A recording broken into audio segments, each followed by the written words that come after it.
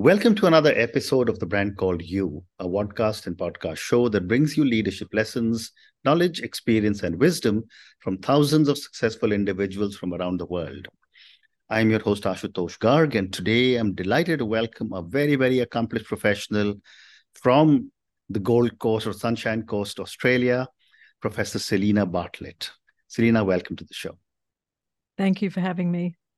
Professor Bartlett is a group leader of addiction and obesity at the Translational Research Institute, the Institute of Health and Biomedical Innovation, and a professor in clinical studies at the Queensland University of Technology.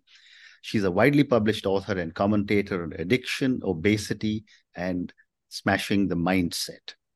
So before we talk addiction and obesity, tell me a little bit about your own journey and what inspired you to get interested in addiction and obesity.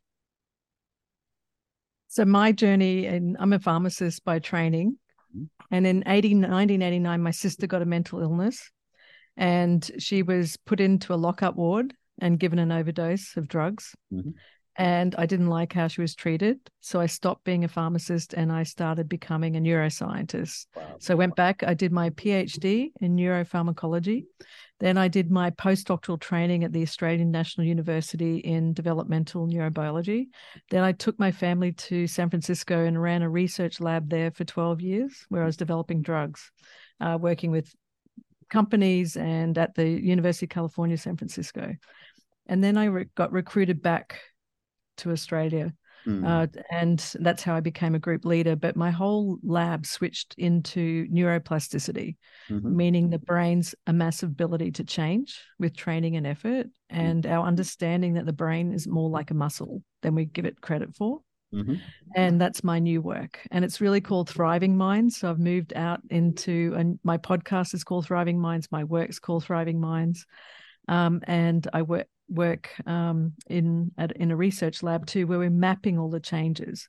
So the thing that drives me every day and why I still do it and why I travel the world and did all that training and continue to retrain myself is because driven by my sister, who ended up taking her life in 2006 from her illness because of our lack of understanding of the brain and how we treat people as a consequence. And I know it can be different. And so my whole new world and life is dedicated to changing that conversation. Wow. And, you did talk about the brain being a muscle. And I remember speaking to someone else where they actually said we can train our brain quite a lot. But I wanted to ask you, can you explain how addiction and obesity are related? So why did I end up studying addiction and obesity is because they're the only ways that you can actually study the brain right now, because the models to study other illnesses are not available. Whereas if you look at alcohol addiction or nicotine addiction or other drug addictions, you can actually add drugs to a system and study what's happening and changing inside the brain. And that's how I came to do that. So my whole work in America was on alcohol addiction and showing the changes in the brain. And then our lab demonstrated that the nicotine cessation drug, which I'm not sure what it's called in other parts of the world, but it's called Chantix and Champix in Australia and America. Our lab was the one that showed that could reduce drinking. Then we went on to do clinical trials. Okay. So during that process, we were doing some experiments and we were using sugar as a control in the experiments. We end up showing that sugar, too much sugar, this is added sugar, which is in every soft drink and everything that people are drinking now, changes the neural pathways in the brain in exactly the same way that alcohol and nicotine do. Wow. Okay. And that leads to people overeating. And it's the way people medicate their stress. And so that changed my lab. We also went on to show that too much sugar outside causing diabetes and heart disease and so many other chronic illnesses changes the physical structure of the brain. And no one ever talks about that. So everything I do is related to how the brain's involved. What would you say are some of the primary factors that contribute to addiction and obesity? We now know the cause. the primary factors are early childhood experiences that aren't good over many generations. So the addiction, in terms of a simple word, 1 minute, is medication for stress and trauma. But we always focus on the alcohol and the smoking and the drugs, but we don't focus on the cause. And so that's another thing that's changing, is our understanding of what drives these things in the first place. And that's called ACEs. ACEs mean adverse childhood experiences and how they impact the brain's architecture that lead to addiction and obesity later in life. And also depression, anxiety, and many other things that we focus on. So for my viewers and listeners, Selena, can you give me one or two examples of the early childhood experiences, or ACEs? Yes, well, it's very well known. There's thousands of papers. And the founders of this field are Andrew and Fletty. They worked at the CDC in the US and Kaiser Permanente in California. And there's a list of 10 of them, and you can go online and find out all about them. And just Google ACE, adverse childhood experience, and there's a list of 10 of them that you can check off, a 1 or a 0, and you get a score. Wow. And they showed that score out of 10 is highly correlated with you going on to get certain types of alcohol addiction, smoking, anxiety, depression, bipolar, schizophrenia, incarceration, not being able to finish school. Life outcomes are completely dictated by that number. And that's a game changer for my field, because in terms of mental illness and mental health disorders, we always focus on the disorder and the pathology, but not the underlying causes. And this is a societal thing, and we never want to focus on the cause. We always just want to fix the person's problem. Correct. Wow. And what role does genetics play in addiction? I mean, people say that, this is a very, very strong connection between genetics and addiction and obesity. Absolutely. And it's not just that. So it's the genetics plus the environment combination. So you could be born with, and most people know this, they can look back on their grandfather, father, mother, grandmother, aunties, uncles, and tell you the whole line of people that used to be addicted to alcohol or have diabetes or whatever. So that you can see the strong genetics. But there is also other members of the family that have the same background history that don't go on to get obesity or alcohol addiction. So that's the question to really focus on. Why is that? And the key outcome and knowledge that we now know is that it's all driven by the parenting, caretaking relationship, where some people get buffered and protected more than others within one family, for example. Wow. And what about the modern environment and lifestyle? How is this contributing to the rise in obesity and addiction? That's very obvious, isn't it? So there's three. I'd label three main factors: the loss of our tribal community and social connections. We're all becoming very individual. That's a really big factor, massive factor. The second thing is sedentary lifestyle. So people are sitting more, they're more on their phones. That's a big one, right? Being on the phone a lot means that you're not moving, but also you're getting more stressed out. And what did we say? Addiction is medication for stress. So that's a big one. And then diet. So the diet in the last number of decades has become laden with sugar and high salt and processed food. And any country that has that in lots and lots and large quantities leads to those things happening later, because sugar's addictive, salt's addictive, processed food, ultra processed food really impacts the body. So you can see immediately that we're not using many factors in our society more to drive people's healthy habits. It's really hard to stay healthy because you're up against everything, because everyone's eating a lot, drinking, really large soft drinks. We used to have really small ones. People aren't out running around playing in the trees or being with their friends, sitting and eating together like we used to. There's so many factors there that just add up really fast to drive it. Correct. And based on all the work that you're doing, did you see an increase in addiction and obesity during the pandemic? Well, that's been studied too and shown there was a 25% increase in especially in adolescents or young adults between the ages of 19 and 25. My next question to you is that what role does mental health play in addiction and obesity, and how should treatment plans address these psychological aspects? There are a lot of what they call brain exercises, which are really to stimulate. Well, but when people think about that, they think about crosswords and Sudoku and brain exercises on computers and writing and stuff like that. No one ever thinks about taking a panoramic view, looking out the window in the morning as soon as you wake up and knowing that you've immediately turned down the physiology in your stress system. We spend a lot of time thinking about meditation and all these cognitive processes to make people calm down. We don't teach people the really simple stuff because people like really complicated things and people want to think it's really hard.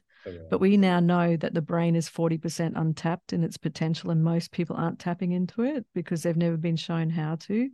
And the reason why it's so hard for some people more than others is because of what I just talked about, is early life experience, adverse childhood experiences. These things really keep people stuck. And to get out of that takes a lot of work. Amazing. And what would you say, Selena, some of the most effective strategies for preventing and treating addiction and obesity? The first thing is training your brain like a muscle.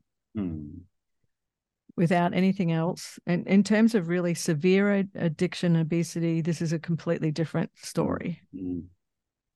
So when you're talking about people that are really addicted on the street, or their whole life is in dysfunction, that's a completely different question. Yeah. In that situation, that's at the extreme end. That person will need assistance for detoxification, full-on mental health services, and all of those things. When I'm talking about what I'm talking about prevention. Because if you're at the state where you're getting a diagnosis, that means it's like treating someone that's had 5 heart attacks. Right. And we want to reduce that. We want to take that right back and show people that we can educate people. We can do things differently. We don't need to wait until someone has these big diagnoses, which are really hard to then look after. So that's why I talk about brain health and fitness, meaning everyone has a brain.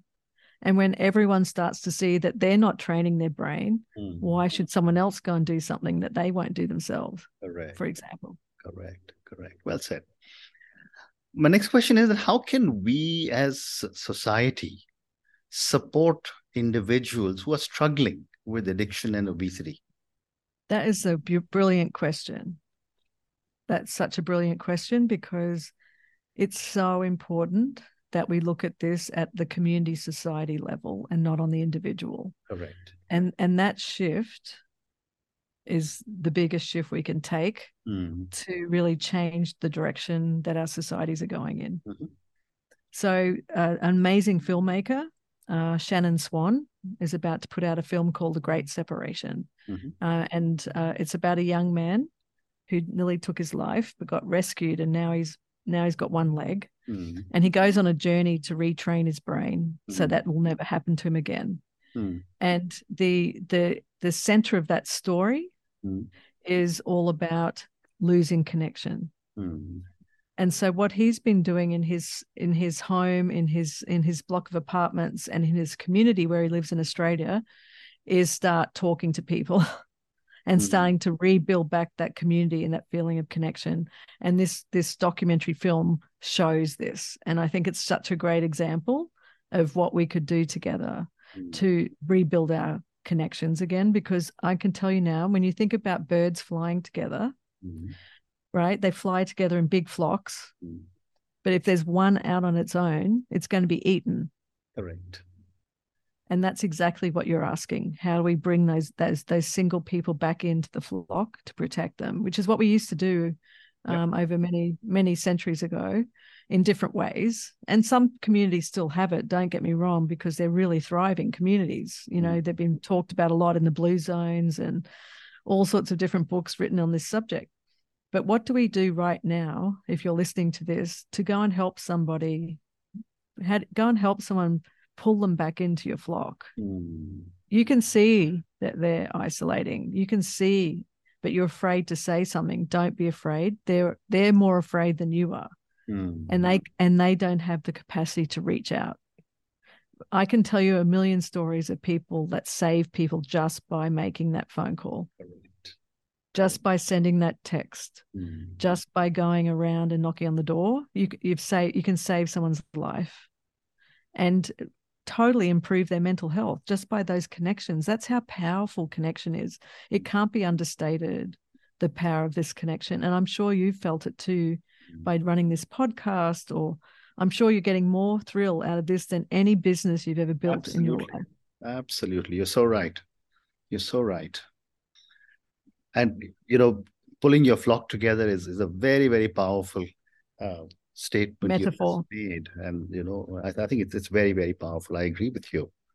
My next question to you is that based on all the work that you have been doing, what are some of the most effective treatments and interventions for addiction and obesity? So if you don't mind me stepping back from that question and saying that, because you've got all these leaders and people trying to succeed in their life listening to your podcast. The best thing you can do is your morning routine for your mental health. And I call it brain health, because the number one thing that can make the biggest difference is starting to think of your brain like a muscle. Because at the moment we think of it as a problem. So when we start to now change the conversation where we think brain health is everybody's business, not somebody else's problem. Because in the mental health game, you either have something wrong or you don't. Well, that's completely wrong. That is just completely wrong, because that's just trying to make yourself feel good that, oh, I'm good, but they're not good. That's just not true, because everyone has something. Correct. And the brain is on a spectrum, and every brain is completely different. We like to bucket each other into depression, anxiety, or whatever, and that's just wrong. It's not true. And so in terms of someone listening to me right now, so in the morning, as soon as you wake up, as soon as you open your eyes and you're in bed, don't reach for your phone. Immediately use your eyes and look out the window and take a wide panoramic view. And what you're doing is you're using your eyes and the visual neural circuit in your brain and turning down the stress system, which is driven top down to the amygdala. And if you think of that as training your brain like a muscle and do it every day until it's an automatic habit and you're not thinking about having to do it, you've basically shown the plasticity of your brain and how it can be changed. And you're also setting up your brain for the rest of the day for something good. Now, if you forget to do it in the morning, it doesn't matter. Now go and do it during the day. When you're at work and if you're in a little office somewhere dark, just take your eyes outside and take in a really wide view. And this wide view has been well studied. And this is the work of Andrew Huberman's lab. He's a famous neuroscientist at Stanford, and many other people. And I find that if you can't do this one thing, don't try and change your life. Wow. And this is the thing about understanding the brain like a muscle. Why it takes so much effort, why there's so many self-help books, why no one's making any difference in their life. And even though they're reading everything, they're doing everything, is because they don't think of this as a muscle that needs to be changed first before it can engage in counseling or reading or all of these other things. Unless the brain's in a good space, it's not going to pay attention or learn or remember. So that's all I challenge you with, is that one thing. And if you can't keep that up for 2 days, let alone a week or a month or 6 months, then you cannot expect that your life's going to change. Amazing. How interesting. I'm going to start this first thing tomorrow morning. And my last question to you, based on what got you really started when you shared with your sister's case, as you look ahead, what are your hopes and goals for addiction and obesity? And how do you see the field evolving in the coming years? My hope is that people have thriving minds, and that then they will make the change right now as adults that they don't think they can make, because the brain can change your whole life, so that you can help the next generation and the next generation, so we don't keep repeating the cycles of the past where we keep labeling people with mental illness when it's not right. When we need to start fixing the causes, which is societal and in the community. We need to reach out to, I would hope when by the time I pass that I've left this message in a way that's really, it's starting to take effect, because I've been doing this since 1989 and delivering this message of training your brain like a muscle since 2013. Wow. So it wasn't only the pandemic that allowed people like you to interview me and other people and not be afraid to think, oh, I'm mental health, that's terrible.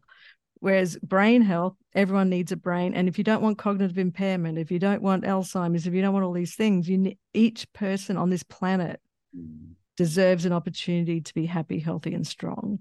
By understanding the brain is not rocket science, and you can train it like a muscle. Wow. And on that note, Selena, thank you so much for speaking to me. Your comment, train your brain like a muscle, which is such a powerful statement and which so few people know. And I'm hoping all our viewers and listeners are listening to what Professor Bartlett has said, not once, but a few times in our conversation today. Treat your brain like a muscle and train it.